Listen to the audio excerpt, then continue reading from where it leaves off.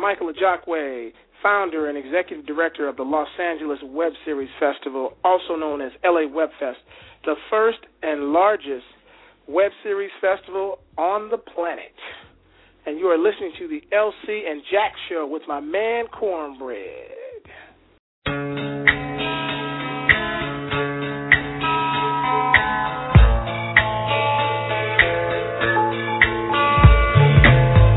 You are listening to the LCandjack Radio Show, live from New York. And now, here are your hosts, LCandjack.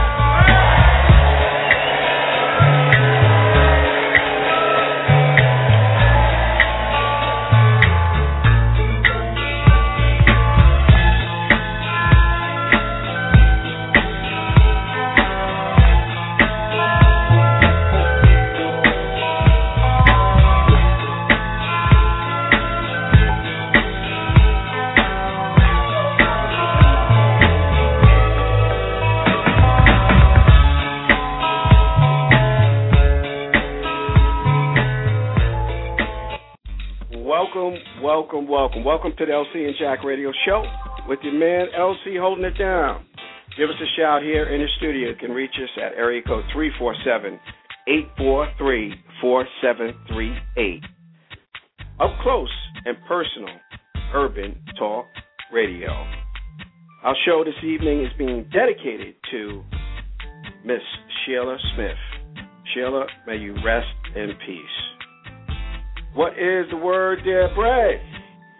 Stormy weathers above the Yankees are trying to win. You know what I'm saying? Yo, man, I just had to say that. You know what I'm saying? Yankees in the house, LC is in the house, Cornbread is in the house. That's what's good. As everybody knows, the Yankees are making a mad dash to the finish line to get the Eastern Division Championship wrapped up. So you might already know the decision of that by the time you listen to this, but it's all good.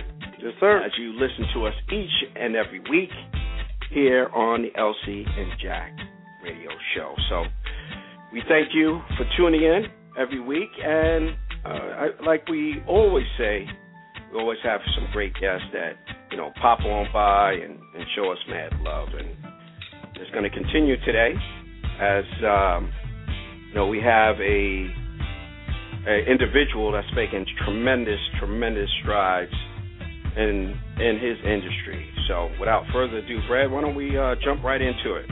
How does that sound? Sounds good to me, man. All right, let's make it happen. All right. Our guest is a creator, writer, director, and producer. That's right. He's also a Emmy and NAACP award winner. Michael has written for many shows like Soul Food, Parkers, Moesha, wow, Sister to Sister, and Martin, to name a few. Wow. That's a lot right there. That was a big list. That's all the shows I've seen. That's it. Man.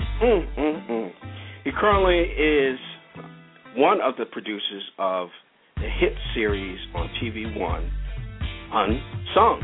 Wow. That's what's good. He also has a comedy series which is out called Who? Who? Yeah, Who? Who that? Yes, sir. That's it. That's what's good. So we are, Brad, so happy to welcome to the show Mr. Michael Ajakwe. Hello, Michael. How are you? Oh, I'm good, fellas. I'm good. Thank you for having me on your show today. All right, no problem. It's a pleasure. It's an honor.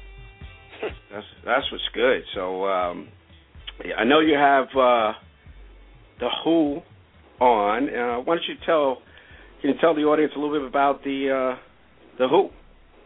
Yeah, Who is an online series. There's a whole phenomena going on right now. People are making shows online. A lot of people are trained professionals like myself who aren't waiting for the studios to give us the green light to do shows. We're doing our own shows in L.A., New York, other parts of the country, all over the world, actually. It's a worldwide movement. And they call it, right now it's called the web series, but it's basically short. It's like short-form programming, like a short, it's not a TV show, it's not a film, it's not a commercial, somewhere in the middle between like a TV show and a commercial. They run about 3 minutes, 6 minutes, 9 minutes, even as long as 12 minutes. That's like Titanic if it's 12 minutes. But it's just really cool, man, what's going on. And I have a festival called the LA Web Fest, the Los Angeles Web Series Festival. That's what it's all about. And so you really can't deal with this kind of. You really can't have a festival if you're not making shows or you're not watching them. So I created a show 3 years ago called Who, about two sisters who get together every day and talk about people.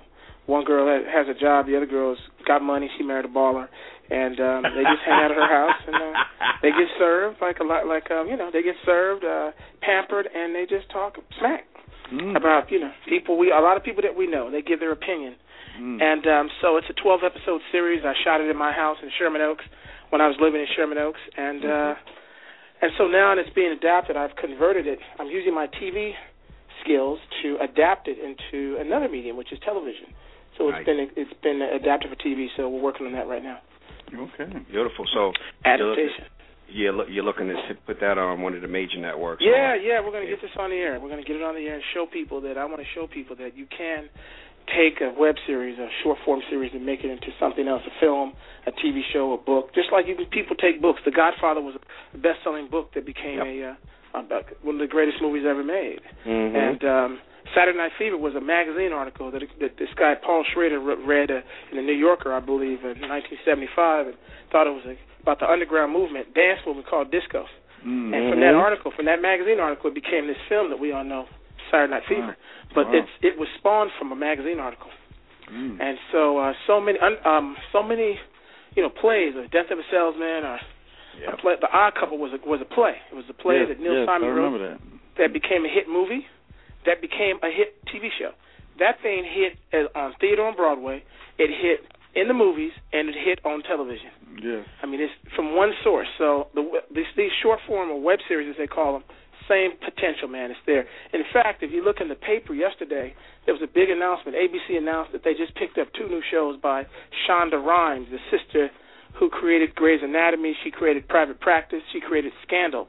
She saw this web series on television, on the web, called The Misadventures of Awkward Black Girl by a young lady named Issa Rae, about a sister basically, who doesn't, I guess, look the way America expects her to look, the standard of beauty that we have. And she kind of made this incredible web series, got millions of views, and now she has a deal at ABC, a major network, to write and produce a brand new series. But it all came from her own effort, from her. If she doesn't do that web series, if she doesn't do her own show, we will not know who she is. She'll just be another actress out there, another obscure creator. But so this thing is powerful, man.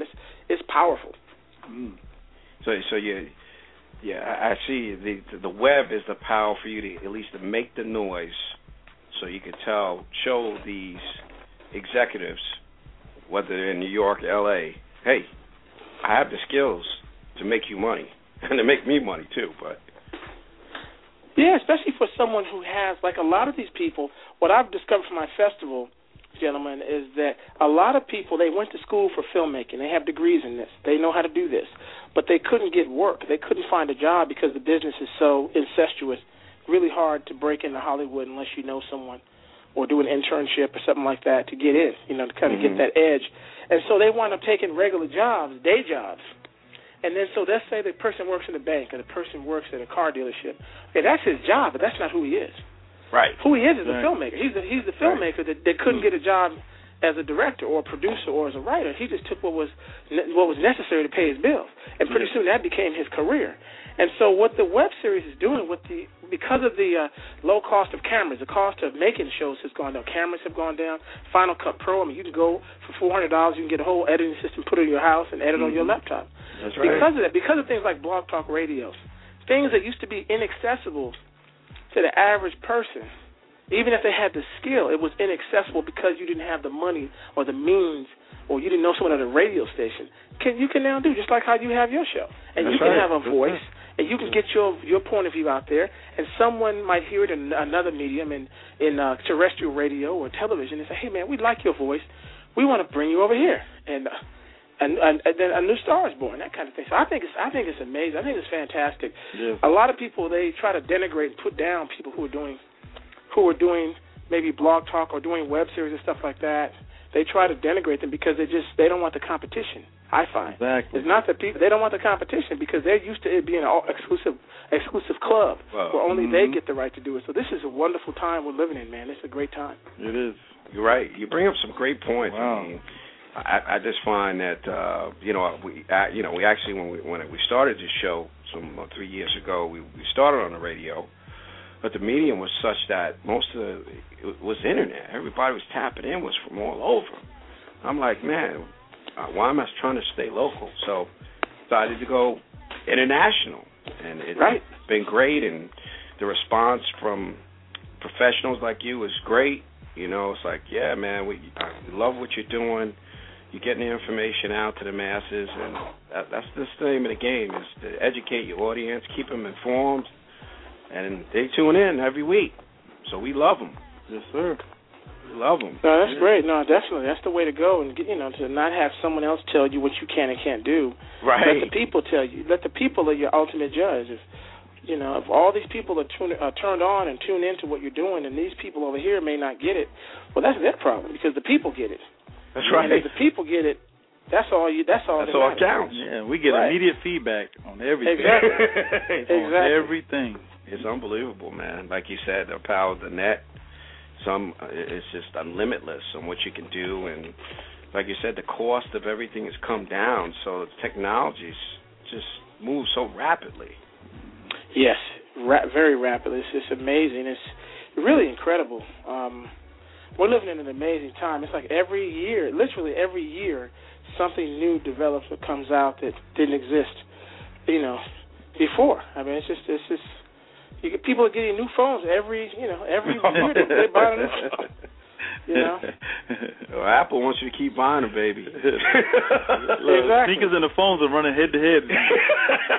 Exactly. Look, I haven't bought a pair of sneakers since '89, so I'm far behind on that one. Man, I still don't get the thing. People that buy phones, I'm shocked. I really am stunned. I think it's brilliant marketing how they've convinced people that they need a new phone every year. It is. And now they're doing it with iPads. They say, I got to get the new iPad. So they ditch the old one. Yeah. And people don't even think about it. They just really buy into this whole thing that I need to get the latest. And I think it's so crazy. I still got a BlackBerry. Man. I got my BlackBerry from 2 years ago. There's nothing wrong with it. There's nothing wrong with it. It does the same thing that everything else is going down. Exactly. We ain't gonna talk about mine, LC. Brez goes back about 2 generations. Yeah, I got the Razor phone, Mike. Oh my God, I got the Razor. I can save in the club. But soon, But it's great to hear from you that a lot of especially people of color are getting an opportunity because they just basically saw the vision and it's there. The audience is there, and basically it's like, if ABC don't want me, Fox wants me, or CBS is going to get me. So it's really great to hear that because the web wants me. Hey, the web wants me, and I'll be happy with that, and I'll just build from there. And just keep growing. Some people, like some writers I know, they're television writers, and if they can't write unless they're doing television or they're getting paid to write. They don't. Whereas you don't start off writing for a check. You start writing because you love the work, and some people get consumed and get caught up, and they kind of lose that passion. It only becomes about making money.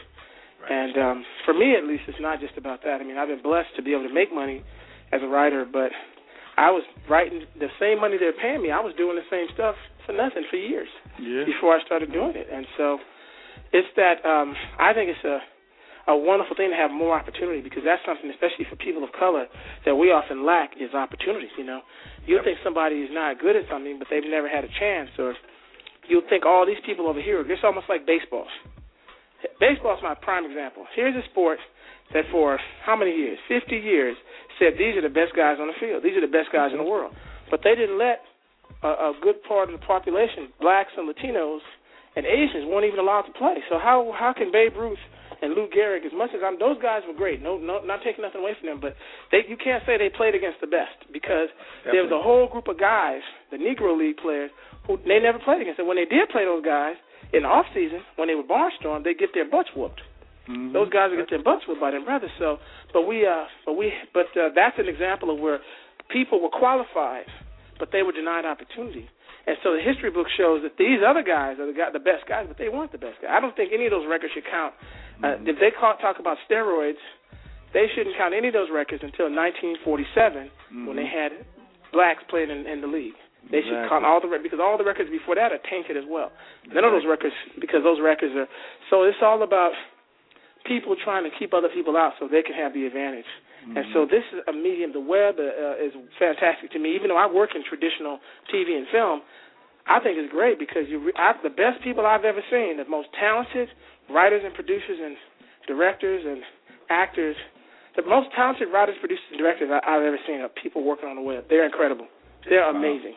Wow. They're amazing. That's a big statement right there. Yeah, they're humble, but see, I watch all these shows. I watch all these shows from all over the world. I watch shows from all over the country. I watch every episode. I have a whole team that watches, but I watch everything. Nobody wants to watch everything, but I watch everything, and I'm amazed. I just watched the show last night. This show is incredible. I've never heard of this filmmaker. He's not a regular name, but his show is incredible. It's like The Sopranos meets The Wire, and it's a wonderful show. And I'm like, who is this guy? This guy's incredible. I mean, it's, so I'm saying there's a lot of people out there, but see what Hollywood says. Hollywood has I've talked to some executives, and they say this. They say, for example, with actors or writers, they say, well, if you're good, we'll find you. That's what they say. So that means if you're good, don't worry. If you're good, we'll find you. The problem is they don't look everywhere. How can you find somebody when you don't look in all the places where people are? Right. How can you really find everybody? You just gonna find where you look. It's not like, you hear those times when they had scouts, like for music. They'd have guys going a hole in the walls, and they'd have people going all over the place just trying to find that talent. Now these guys, they don't want to go to small theaters. No. A lot of them, they turn their nose up at web series. They think they have this archaic view that it's a bunch of amateurs working on. They don't know that 90% of these people are professionals. They have degrees in this stuff. They do it for a living, like me.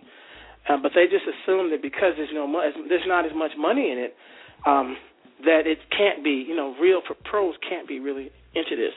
And so they have that TV mindset, and so they're missing out. So it's whenever they say that, I say, how can you say you'll find the best when you don't look everywhere? You can't find. If you don't look, you can't find. That's right. Like a woman that says, a woman says all men are dogs. Well, how do you know? Have you dated all men? As opposed to just those. The guys that you've dated. Why don't you say the guys that you've dated are dogs? Thank you. But they'll try to, because it's easier to just categorize and just blanket, and that's what Hollywood does. And they figure if we don't know you, you're nothing. And then somebody will come out with a show or something, and they'll have these amazing actors and writers or whatever, and the people, wow, oh my God, where'd that come from? Because they weren't looking. So I always see it as an opportunity. The business is blind, and people have a tendency to just go with what's popular. If you make a movie with Eddie Murphy or Will Smith or Meryl Streep, well, no one's going to get mad at you because, hey, that's a big star. That movie was supposed to do well. Right. So, but if you make a movie with an unknown person who's good and it doesn't do well, they're going to say, well, how'd you do that movie with that guy? He wasn't a star, So everybody's running scared. There's a lot of scared rabbits in this town. They're just running around scared. They don't know. I found that most of them don't know any better than the average Joe. They just have that job. Yeah. And they mainly play it close to the vest, and they're always looking for reasons to say no. Always. Look, and then somebody else will take a chance. Look at Tyler Perry's a good example. Someone else will do it, hit with it, and then the same people that said no will be running to that person, that thing, or copying that thing and trying to copy it, But he's a great example, because a lot of people don't know that Tyler Perry, his show was originally at Fox. Fox had Tyler Perry, House of Pain. And they wanted to change the show. They didn't like the show. They wanted to redo it. He said no. He said, no, this is the show I want to do. Right. And so they said, well, we don't want to do that show. So he left, gave him back their option money, and went to Atlanta and did it his way. And, of course, his way was successful. And then when it was time for syndication, guess who syndicated the show? Fox. The same people that said this show ain't no good. That's right. We can't work. The same people that told him this isn't good enough are the same people that syndicated the show. My Network TV. They were the first one. It's owned by Fox. Just to go to show you, these people have no shame. If you go prove them wrong and come back and hit or whatever, they're going to same people that told you exactly. They'll be smiling on your face, taking you to lunch, and telling you how great you are. The same people that told you this ain't gonna work. Maybe looking for the dollar bill. Yeah, just want that. Big time. Yeah. Well, how did you Mike get involved with writing? Was that How that all come to? Man, I've been writing since I was a kid, guy. I've been writing since I was a little kid, but I didn't take it seriously until I was about 12 years old. I had a mentor. I grew up in L.A., right next to Inglewood, and I had a friend, childhood friend of mine that lived. He was my best friend's next door neighbor. They lived a few blocks away. Mm-hmm. He was trying to be an actor, and he was older than me, and he would read my stuff. He would read stuff. I would write stories. He's the first one that said, "Hey, you can make a living doing this." I was like 13 years old, and he would read my stuff, give me notes. He was kind of my first mentor. His name is his acting career kept thriving. I noticed every year he kept making progress. Mm-hmm. And it's funny how when you're a kid, you watch somebody else do something. Maybe you have a dream, but you don't know it's possible. But then you see somebody else doing their dream, and their dream makes you feel that maybe your dream is possible. Yes, sir. Because I didn't think of writing. I started writing. I don't know anybody that's a writer. Writing was, nobody in the hood was writing. I was like, what's that? Mm-hmm. And but they're writing hip hop rhymes. Mm-hmm. Right. Yeah. This is before hip hop. They weren't even writing that. Maybe love song. Yeah, you're right. They yeah. Slow down. But seeing this guy succeed, it really, every time I looked up and saw him doing something, it inspired me, and it made me feel like maybe I could do it because he's doing it. And eventually, the ultimate for him was when I had a date. This girl I dated for a long time. I took our first date. We went to the movies and saw this movie called Forrest Gump. And we watched the movie, thought it was great. And when the movie was over, I saw the credits, and I saw that my childhood friend, he was in the movie. Wow. I had no idea he was in it. I didn't even recognize him because he was the one playing Bubba Gump. Wow. He was Michael T. Williamson is his name. He's a dear friend of mine, like a big brother to me as a kid. Yes, and so seeing him succeed made me feel I could do it. And he could do it, even though he's acting, I'm writing. And so I kept pursuing it. I pursued writing in school. I was an English major with a writing emphasis, and I was also a political science major. And I was going to go to law school. That was my fallback. That was my main thing. And then I did an internship. I was very lucky. At my school where I went, the University of Redlands, that school, a couple of writers, the guy that wrote Beverly Hills Cop went to that school. The guys that created the show Cheers, these two brothers named Glenn and Les Charles, they went to the school. And so did a guy named David Lee, who created the show Wings, and he created the show Frasier. He went to that school. They were way before me. And so, but they let me intern and observe on their show, on the Cheers, when it was in its heyday in the late 80s. Mm-hmm. And that experience of spending, it was supposed to be 1 month, and it turned out to be, I stayed the whole season. I was driving from Redlands, which is near Palm Springs, way out in Redlands, to L.A., Hollywood, every 3 days a week, 2 to 3 days a week, 90 miles each way for free. From a month to I did it for 7 months. And I'd stayed the whole season, and it was such an eye-opening experience. I had no idea that they paid people to write scripts. I thought actors were making up lines themselves. I didn't really. I thought actors are smart. He came up with that at the right time. And so it was eye-opening, and I remember saying, I'd like to do this. I want to do this as well as write movies, but I want to do this kind of writing. And so that was the beginning for me, and just, I got a job in the industry. I worked for Entertainment Tonight, was my first paid gig in Hollywood. Mm-hmm. I was a runner. I was a gopher, basically. I worked at night, graveyard. I was a supervisor, actually, the night operations supervisor. That was my title. The only problem was I was the only one that worked at night, so I was supervising myself. I didn't have any. I had nobody to boss around, man. I was bossing myself. Mm-hmm. And so I did that, and that led to, but I was still pursuing my passion, writing TV and movies. And eventually I became a producer at Entertainment Tonight. Within about a year and a half, I was producing stuff for them. And then within 2 years of being there, about 2 years after, 2.5 years, I was a producer about 2.5 years. And I thought I was old. I thought this is taking forever. When you're young, you think a year is like 5 years, Mm-hmm. And when I look back now, I was very young. I was when they made me a producer, I was 24 years old. Wow. And I was the only African-American producer they had at that time. No, I had another producer, an older sister, who worked there. But I was the first one that came homegrown, that came through the bottom, and came up at Entertainment Tonight. And just around that time I was doing that, they started a new company called E Entertainment Television. It was just starting. And so I went over to E and started working with them. And did that I was there for 5 years. I worked on a show called Talk Soup. I remember that. With Greg Kinnear. You remember when Greg Kinnear was on? Oh, man, I used to love watching that, man. That was I was there during that whole time. Yeah. I was there during that whole time. And so I did that all the while I was writing. So I was a producer there. That's where the Emmy came in. My last year working there, we won an Emmy, and it was amazing. It was just a surreal experience, and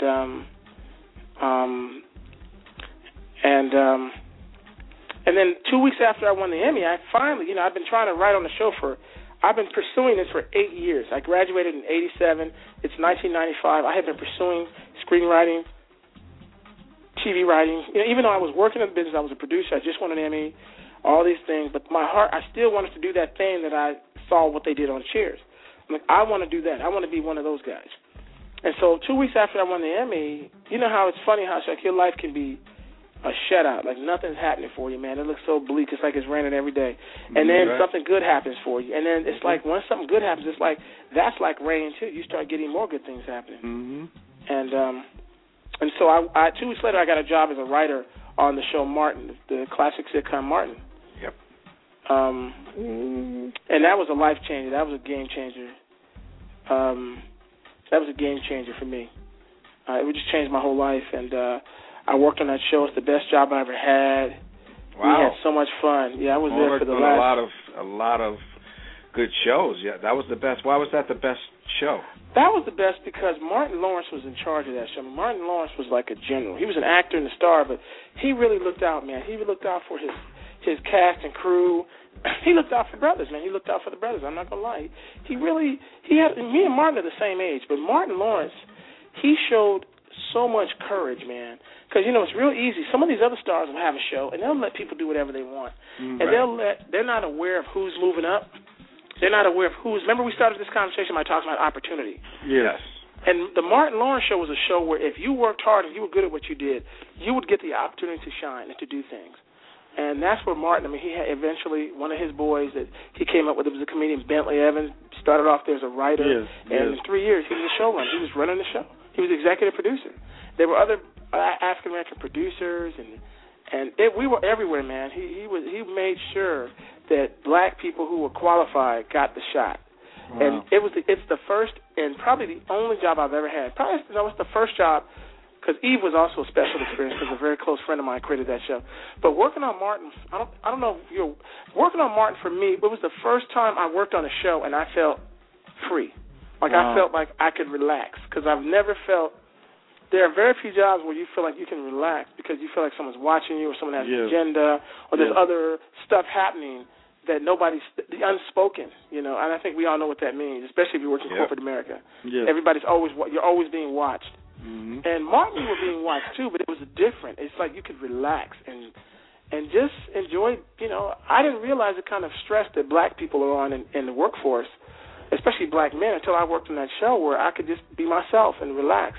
And it was okay to be a black man and and be strong at the company. It was all right. No, there's nothing wrong with it. Whereas other companies are weird about that. I don't care what they say. They are weird about that. You'll see some companies, you'll go in some companies, man, they'll claim to be so liberal, you will not see a brother on the floor. If I go to a company and I don't see a brother on the floor, if I don't see a black man on the floor, you got issues with brothers. I don't care what you say. If there's 20 people on the floor and none of them are brothers, that's probably you got a problem with brothers. You might have some sisters. Okay, but where the brothers at? Yeah. Where the brothers at? So true. Right? So if a white man walks into a company and sees 50 people and he don't see nobody that looks like him, he's going to wonder, do these people not like white people? Wow. Do they have something with white? Do they have a problem with white people? Or a Latino might come and say, where are the Latinos? Right? I mean, it's a fair question, especially in today and especially in Los Angeles. Yeah. So Martin was a special place because it was okay to be black and just be yourself and be free. And I had a great time, man, and the show was funny, and I got so much support from Bentley and the other writers. They were so supportive of, here this young kid, I'm just getting started, man, but it was the perfect place for me. The Martin show was the perfect place for someone who'd been through what I've been through to get there. It was perfect. I can't think of a better situation. Wow. Awesome. So would you say that Martin was kind of, or the writers was more you had your early mentor, right, that kind of said you can make this happen. But was there someone that you'd be like, I just thought a name. I mean, he's an actor, but I don't know really a big time producer that you may go. But, I'm a James Earl Jones fan.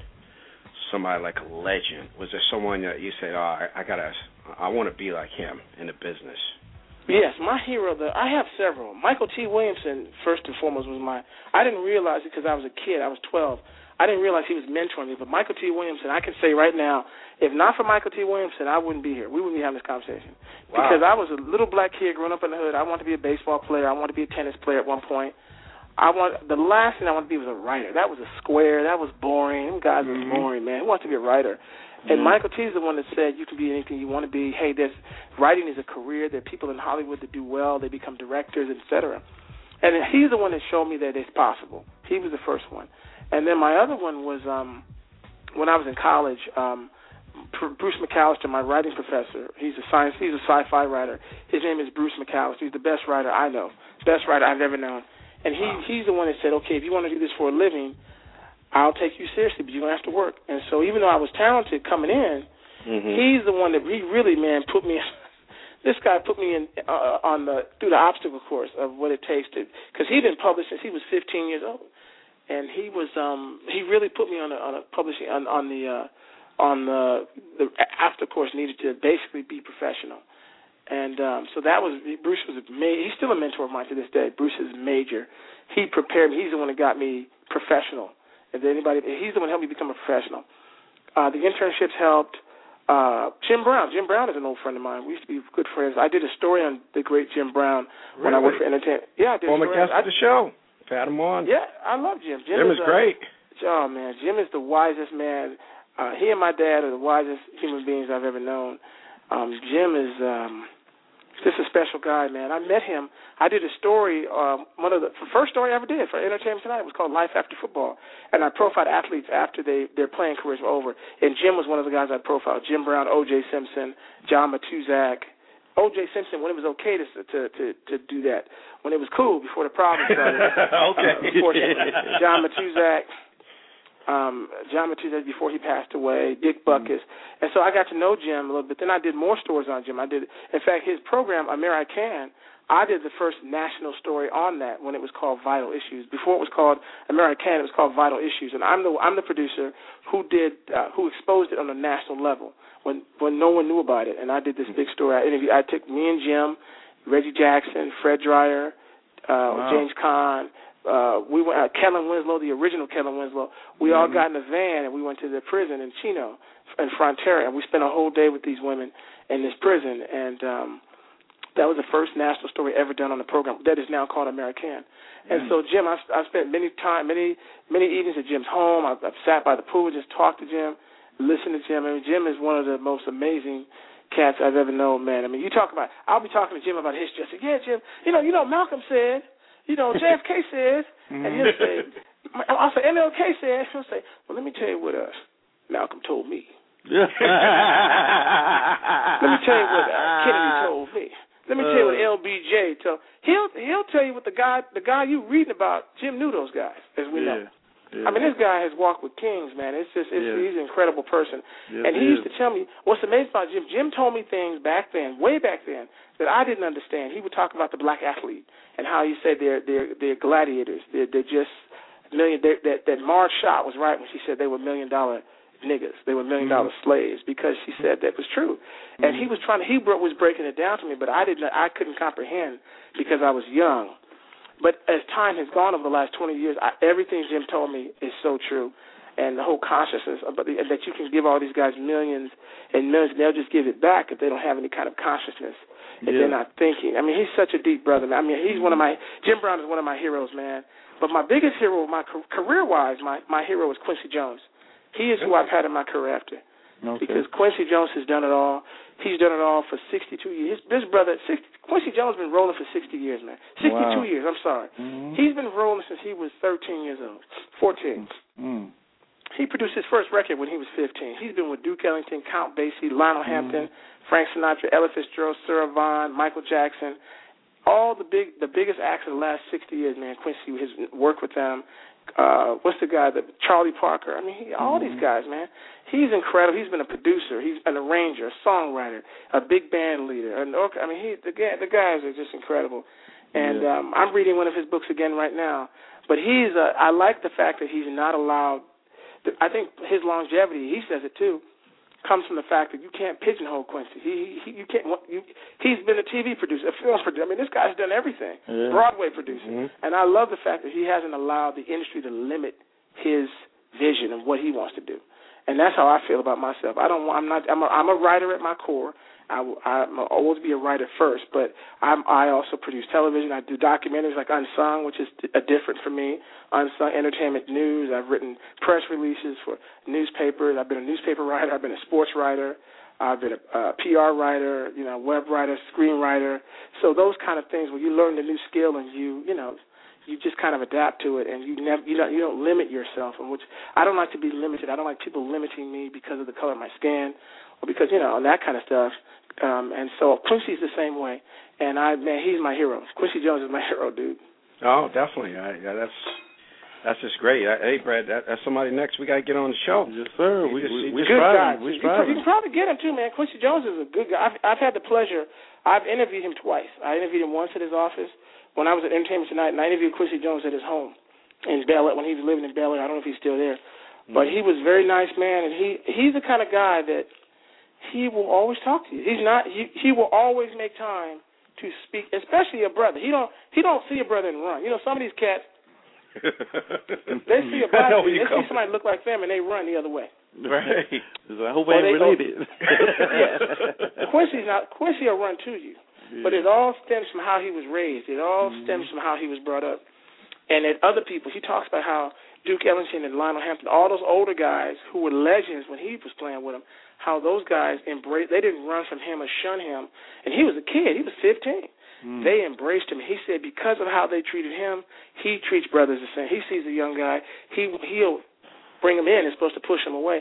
And he'll talk. He'll give him some pearls of wisdom because those guys did it for him.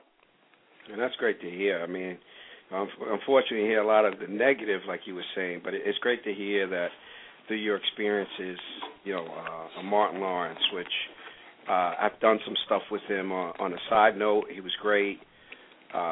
Great brother. So it's really great to hear that we're helping each other, pulling each other up, and not saying, hey. We have to, Larry. We have to, man. This is an industry. The whole business is based on people helping each other. Granted, you got to be good at you got to be competent. Right. Because if you ain't competent, nobody wants to be around a fool or someone who's trying to get something for nothing, who's trying to get over. Yeah. And I don't play that with people who aren't serious about what they're doing. But if you find somebody that's good at what they do, that looks like you especially, help them. I mean, I help somebody white too. If you see somebody that's Asian, I think if it's male, female, help them. But especially we have to help our own as well, because that's what everybody else does. And you can't come up. You can't come up if you're not helping your own, because you don't have no legs. I mean, if you come up and don't help anybody, especially helping your own, then when you get weak, as we all do, when you start coming down, there'll be no one to hold you up because you didn't help anybody. You didn't bring anybody up. So there's no foundation, there's no legs keeping you. Okay, here, Mike, we're going to keep you up. Oh, Mike fell a little bit. Okay, somebody grab him. Okay, here, let's put him over here until he gets better, until he gets stronger. That's how a Clive Davis, who I've interviewed twice, that's how he's been around so long. And so many of these studio executives, Sidney Sheinberg, and Lou Wasserman, those guys that were around who helped Spielberg and George Lucas and Francis Ford Coppola, Bob Evans, who has a deal who has an office at Paramount for life. People that helped those guys, those guys became giants, and those guys remembered, hey, this guy looked out for me. Let me look out for him in his golden years. Yes, sir. So it's important. It's important, and unfortunately, there's some brothers that don't do that. They become they have their shot, man, and they're so scared. They don't want to see another black person near them because they think that person is going to, the people in charge might look at this person and see something in them that's not, and they might make him the new brother. I want to be the only guy. Yeah. And that's unfortunate, man, because we are always stronger together than we are as individuals. Right. That's right. Divided you fall. If you're just tuning in, we're listening to the man that does it all. I don't want to pigeonhole him because he doesn't pigeonhole himself. Director. I'll say he's an actor, producer. He does it all. Mr. Michael Ajakwe on the LCandjack show. You have mentioned Clive Davis, and I know, just to segue a little bit, that you did interview him on, I believe, Unsung, because I believe I saw, I want to say Ray Parker Jr. episode. What has been your experience with Clive? Because he's been involved with a lot of big acts over the years. Any experience? Clive Davis is a great man. He's on that Quincy Jones level. Mm-hmm. He and Quincy are probably, and Berry Gordy are probably the greatest living music guys today. I mean, they're the biggest guys, those three guys, and they're all in their. Berry Gordy's 81, 82. Clive is like almost 80. Mm-hmm. Quincy is 79 years old. These guys have seen it all. You can't show them nothing. Mm-hmm. Clive Davis, great man. I've interviewed him twice. I interviewed him for the Ray Parker Jr. He's the one that gave Ray Parker his first recording contract. And that was then a great job, by the way, my brother, on Thank that you. episode. Ray's another. As you saw, Ray's a great guy, and you become a friend. And what an inspiring story Ray Parker Jr. had. Wow, it was. Self-made guy. Away. Oh, it's amazing. People had no idea what Ray had done. He has an amazing, and he's a nice guy. Ray's a really great guy. So, but what's amazing is Clive Davis gave Ray Parker his first contract. He also gave Sly Stone his first contract.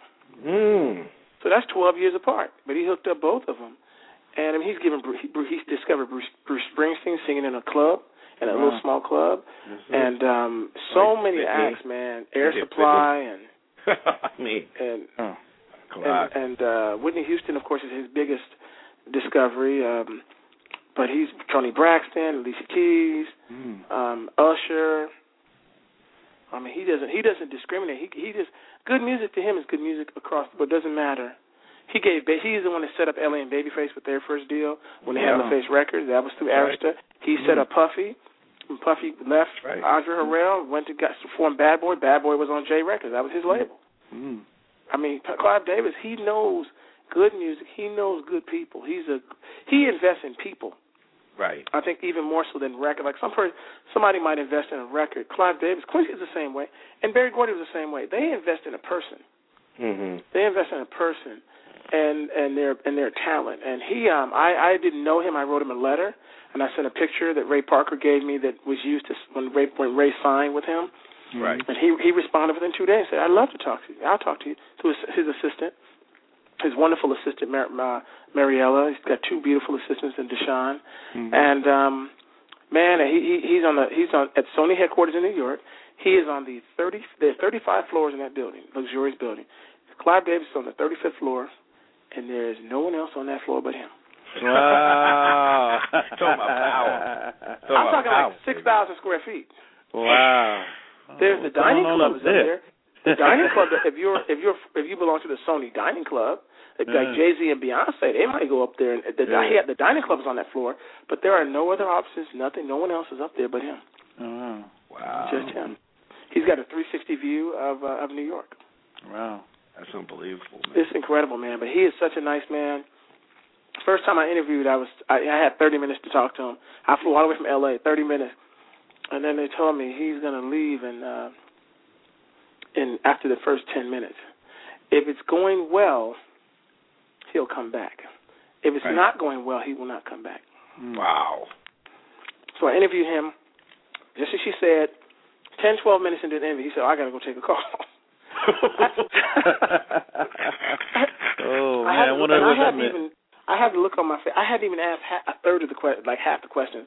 And he looked at me and he said, what's I doing? He looked back and said, but I'll come back. He came back. He came back like 10 minutes, 15. He took a call, came back, and he gave me another like 20 minutes. Okay. Nice. Wow. And then I interviewed him for Sly. He gave me an hour. I said, I need you for an hour. And he gave me an hour. And, man, I can't say enough about Clive Davis, man. He's just a nice guy, and I just like the guy. And he's one of those people who's doing what he was born to do. And you know how you see people, like sometimes you see, athletes are the best example. You see athlete or even a recording star or an actor, and they'll have an attitude, man. It'll seem like somebody's forcing them to do their job. No. Yep. Clive Davis, he looks, man, when I've seen him, he looks like he is so happy to be doing this job. This at 80, he's 70-something, 80 years old. And he's the man. Oh, exactly. He really loves artists. He really loves music. Mm-hmm. And I think any time that we're blessed to be able to do something that we love, since most of us don't, you have to recognize the blessing. It's a blessing from God. And I'm not doing everything I want, but it's enough. And I thank God. Every week I thank God for the blessing just to be able to do something I love, because you go out in the world and you see that most people aren't doing what they love. I think most people, they die young or they get sick because they're not doing something they love. There's nothing in their life that's for them. It's all about paying the bills or taking care of the family or whatever, and they get stressed and all that kind of stuff. But when you have something you love, I find that people are happier people when they do stuff that they love. Yes, that's right. True that. You're right about that. There's no doubt. And sometimes, man, if you gotta hit that 9 to 5, and you're like, I do not feel like going to work today. Mm-hmm. Mm-hmm. But if this is something, you're producing something, and you're like, oh man, you're there early. You're staying late. Yep. Not watching the clock. You know. Right. If it's not done right, you want to do it again. You're not trying to just let it go. Right. Your name is on that. It's unbelievable, man. We could talk to you for hours, man. You just enlighten the audience. And I'll do one final question, and I'll let Brett hit you. Mm-hmm. You had an opportunity Unsung to do, I believe, Denise Williams as well. How was your experience with her? Oh, Denise is my heart. I love Denise. Denise and I knew each other. The reason I got that was my first Unsung, is because they were trying to do her, and they couldn't reach her. They were having trouble reaching her. And basically I was told if I could get her to do it, I could do it. I called her, and I called Denise right as soon as I walked out of my interview with the boss, and I called her and asked her if she watched Unsung. She said, Michael, I love that song. I love that show. And I said, would you like to be on it? She like, if you do it, I'll do it. Because she knew me. Yeah, I did a play. I wrote a musical like Mamma Mia. I wrote a play, and all the tunes in the play are Denise Williams' greatest hits. And Tatiana Ali from The Fresh Prince, she played the Denise Williams character. And she could sing her butt off. She sang all those songs. It was 8 years ago. And so Denise already knew me. She produced it with me. And so because of that play, she kind of knew me and knew how I worked. And so when I called her, she was cool because it was me. And she knew I'm not going to make her look crazy. I'm going to respect her. Right. And that's key. And I find that all these artists, they'll let you profile them, but they want to make sure that your intentions are right. You're not trying to make it look crazy. That even if you deal with difficult information, you'll deal with it fairly and in a balanced way. Mm-hmm. And you won't make that negative thing the whole story. Because sometimes some of these news organizations, they'll do something on somebody and they'll magnify a negative like that's that person's whole life. Right. And the reality is you can make anybody look bad. I mean, Elvis Presley, he started dating a 14-year-old girl when he was 26. He was 26, she was 14. Mm-hmm. No one talks about that. Today he'd be a pedophile back then. Mm-hmm. But no one uses that. You never even hear that mentioned because whoever the media outlets, they want to make him look good. He's the king. He represents Americana. He's like, and so we have to be I feel we have to be careful with our heroes the same way. We can talk about the stuff that's not great if we want, but we don't have to make that's just one part of the person's life. That's not their whole life. And so the media can be guilty of that. I think that's why sometimes we'll see media images and we'll feel that, well, how come all these images are negative when it comes to people of color? And I find that oftentimes it's not that they're telling the story, it's how the media outlet is telling that story and the language that they're using to tell the story, as opposed to someone that looks like them or a white hero. It's all about language, and I see it every day. As a writer, as someone who's been writing professionally for 30 years, I can read your writing, tell so much about you, what your biases are, what you're for and against, who you're for in the story, just by the words you use, just by how you construct your sentences. And so the media is, unfortunately, they always say we're impartial, but the media is rarely impartial. They always pick a side. Just like that's why Fox News is always catching hell for being so conservative, because of it's not what they're reporting, it's how they report it. Right? That's why they're always under attack. So the same people that are indicting Fox News are some of the same outlets that, when it comes to dealing with minorities, have a tendency to paint us in a certain light by the words, the language, how they do the story. Because it's going to make the viewer feel one way or the other. Either you're going to say, okay, or I don't like those people, or I don't like that guy, So it's all media manipulation. So true. But if I had one thing to say to your listeners, I would say that if you want to be in this business, it's a great business if you have the talent and the work ethic to do it, and if you are in it for the long haul, not just don't do it for the money. It's not worth it. Even if you make a lot of money, it's still not worth it to me. You got to do it because you love it. It's really inside of you, and you have something to say. But you got to be in it for the good and the bad. I mean, sometimes when it's great, it's great, and when it's not great, it's not great. But you can't jump off the ship into the ocean and say, I'm to hell with it. I'm just going to commit suicide because it's not going great. And but if you can hang in there, this is where your heart is. Go for it. Learn as much as you can about the business, and get a good group of people around you, so you have a good network. And your network is also really important when times are rough, because that's who you call and you talk to each other. And maybe that guy who's older than you, he's been through that before, and he'll give you some pearls of wisdom, like a Jim Brown has done for me, that helps you when you are going through difficult times. They help you remember, hey, this old lion, this lion over here, look at him, he's still rolling. Let me just, let me not do something drastic. Let me just ride it out the way. That's how, you know what I'm saying, that kind of thing. So. That's it. Yeah. All right. What do you got, Brad? You got anything for Mike? Yeah, I mean, I've been educated, and I love being educated. You know what I'm saying? Because I think I know it all, but I never know it all until I see it all or hear it all. But I appreciate you coming on, and that film festival. I would like. Do you have any information, like a website or contact? The LA Web Fest. Yeah, if you want to know what's really going on, just like rap music was 25 years ago. Because I have a writer friend out there in California. One of my Navy buddies. He's an inspiring writer, and I told him he was going to be on tonight, and I was going to make sure. If he wants to be inspired, tell your buddy to come to the Los Angeles Web Series Festival. Okay. The call letters for the website are LA Webfest, LAWebfest.com. Okay. Go to LAWebfest.com. It tells you all about it. We started off in a little bitty theater, a little, appropriately since I started off in theater, a little playhouse on Washington Boulevard in Hauser, Stage 52, and 99C Theater. And then from there, we grew. Now we're at the Radisson Hotel at the LAX, Radisson Hotel LAX. Right. Beautiful theater. For our second year. This is our fourth year of the festival, our second year at the Radisson. And if you go to LAWebfest.com, it tells you all about it. It's a low-cost event. It doesn't cost a lot of money. Okay. For a little over $100, you can get your pass and go to everything. Okay. We just expanded this year. We expanded from Thursday to Sunday. We were Friday, Saturday, Sunday. Now we're Thursday, Friday, Saturday, Sunday. We have workshops, panels. We have screenings all day. We're screening from 12 noon to 12 midnight. We screen 12 hours a day.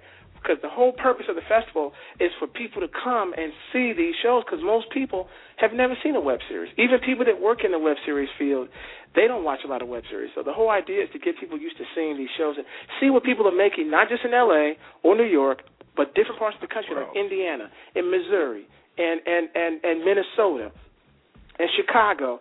I mean, they're making wonderful web series in Pennsylvania and different parts of the country, but also different parts of the world, Italy, France, Hong Kong, China, Spain, the Dominican Republic, New Zealand, Australia. The Canadians are incredible, the shows that they're making. And so it gives you a chance to see these shows and to meet the people that are making them and be inspired. So when you go home, whether you're in L.A. or you're wherever in Louisiana, you go home inspired. You go home with the information. You go home with colleagues, people that you've met, that you keep in touch with, so that you can now make your show. If it's in you, give it a shot. Make your show and see what you can do. Sounds good. That's good. LAWebfest.com. LAWebfest.com. All right. And Mike, before we let you go, what's up next for you? What's up next is what I'm doing. Speaking of web series, what I've done is I've taken my show, my web series, and I'm in the process of adapting it into a half-hour comedy. We're going to make 4 to 6 of these, and we're going to find a home for them. For hopefully you'll see the show in 2013. All right. That's what I'm doing right now.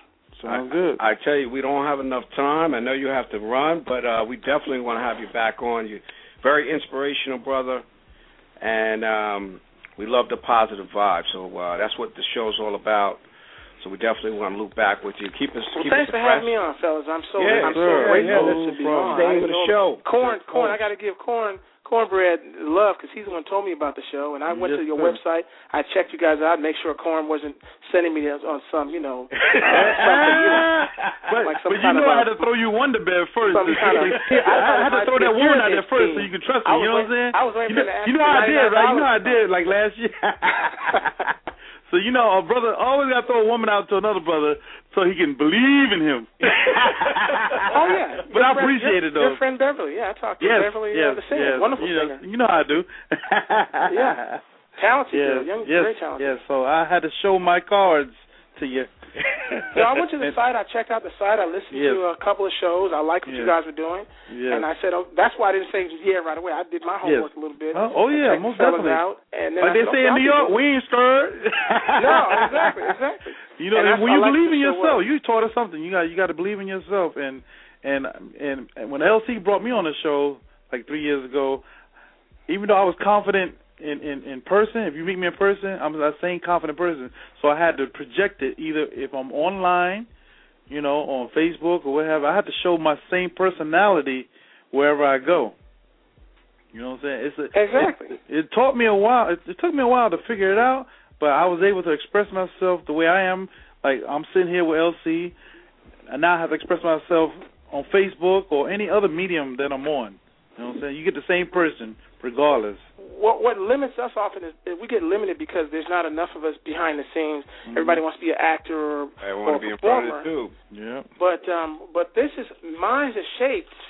They're shaped by what we see, but more so by having forums like this where they can hear people talk, different people, not just the people that the powers that be say, listen to those guys, let those guys talk, but people that may not always get a forum to speak and say what maybe the status quo doesn't want you to hear. Mm-hmm. But I always tell people, man, that that we need more of this. We need, we don't have to worry about the Rush Limbaughs and those guys if we have more people who have our point of view, who have the other point of view, like you, like LC. And so I think what you're doing is fantastic, man. I appreciate it. And you know what, to yourself and Jim Brown. I mean, we've had a lot of famous and not famous people because the name of the show is not famous, but obviously people like to, say maybe they didn't know Michael, but now they know him.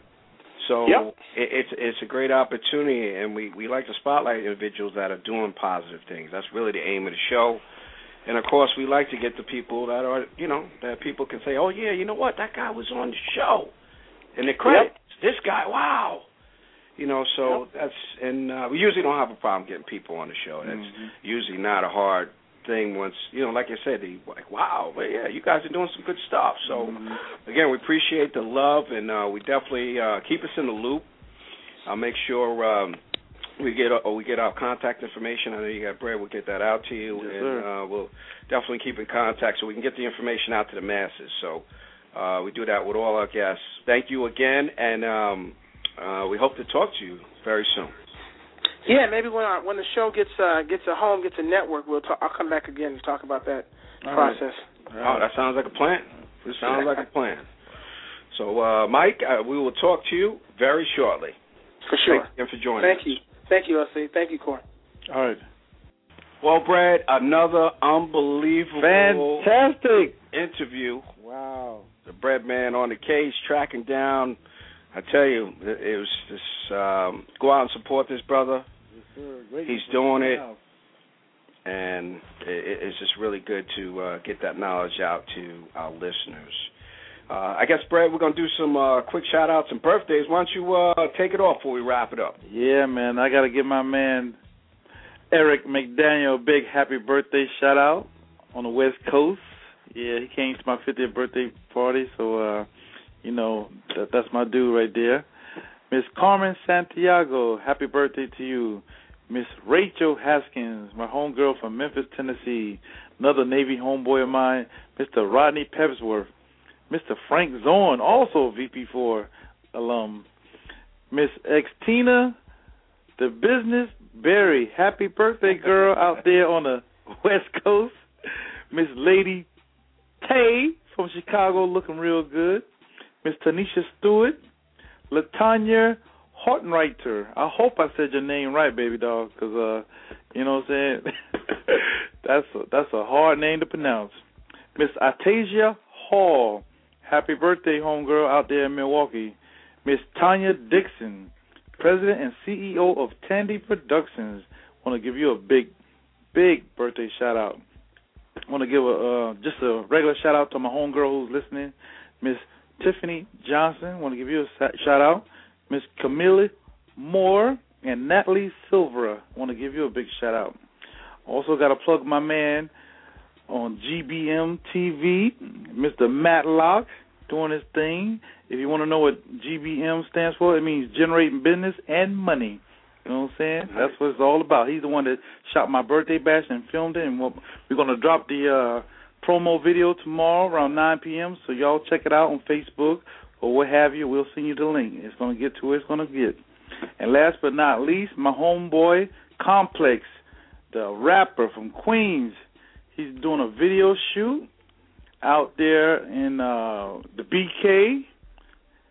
That's next Friday, October 12th, man. Video shoots. My man Complex going to be out in Coney Island on Surf and Stillwell Avenue in the BK. That's Friday, October 12th. Come bikers and ladies.